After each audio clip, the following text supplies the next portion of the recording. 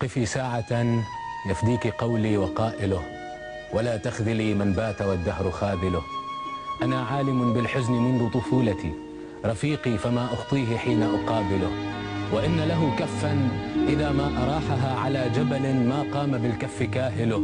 يقلبني رأسا على عقب بها كما أمسكت ساق الوليد قوابله. ويحملني كالصقر يحمل صيده، ويعلو به فوق السحاب يطاوله. فإن فر من مخلابه طاح هالكا، وإن ظل في مخلابه فهو آكله. عزائي من الظلام إن مت قبلهم، عموم المنايا ما لها من تجامله. إذا أقصد الموت القتيل فإنه كذلك ما ينجو من الموت قاتله. فنحن ذنوب الموت وهي كثيرة، وهم حسنات الموت حين تسائله. يقوم بها يوم الحساب مدافعا، يرد بها ذمامه ويجادله. ولكن قتلا في بلادي كريمة، ستبقيه مفقود الجواب يحاوله. ترى الطفل من تحت الجدار مناديا أبي لا تخف، والموت يهطل وابله. ووالده رعبا يشير بكفه، وتعجز عن رد الرصاص أنامله.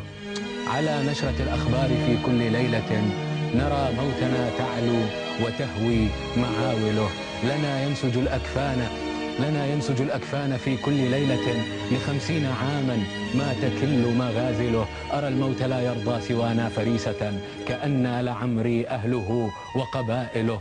وقتلى على شط العراق كأنهم نقوش بساط دقق الرسم غازله. يصلى عليه ثم يوطأ بعدها، ويحرف عنه عينه متناوله. إذا ما أضعنا شامها وعراقها، فتلك من البيت الحرام مداخله. أرى الدهر لا يرضى بنا حلفاءه، ولسنا مطيقيه عدوا نصاوله. فهل ثم من جيل سيقبل أو مضى، يبادلنا أعمارنا ونبادله.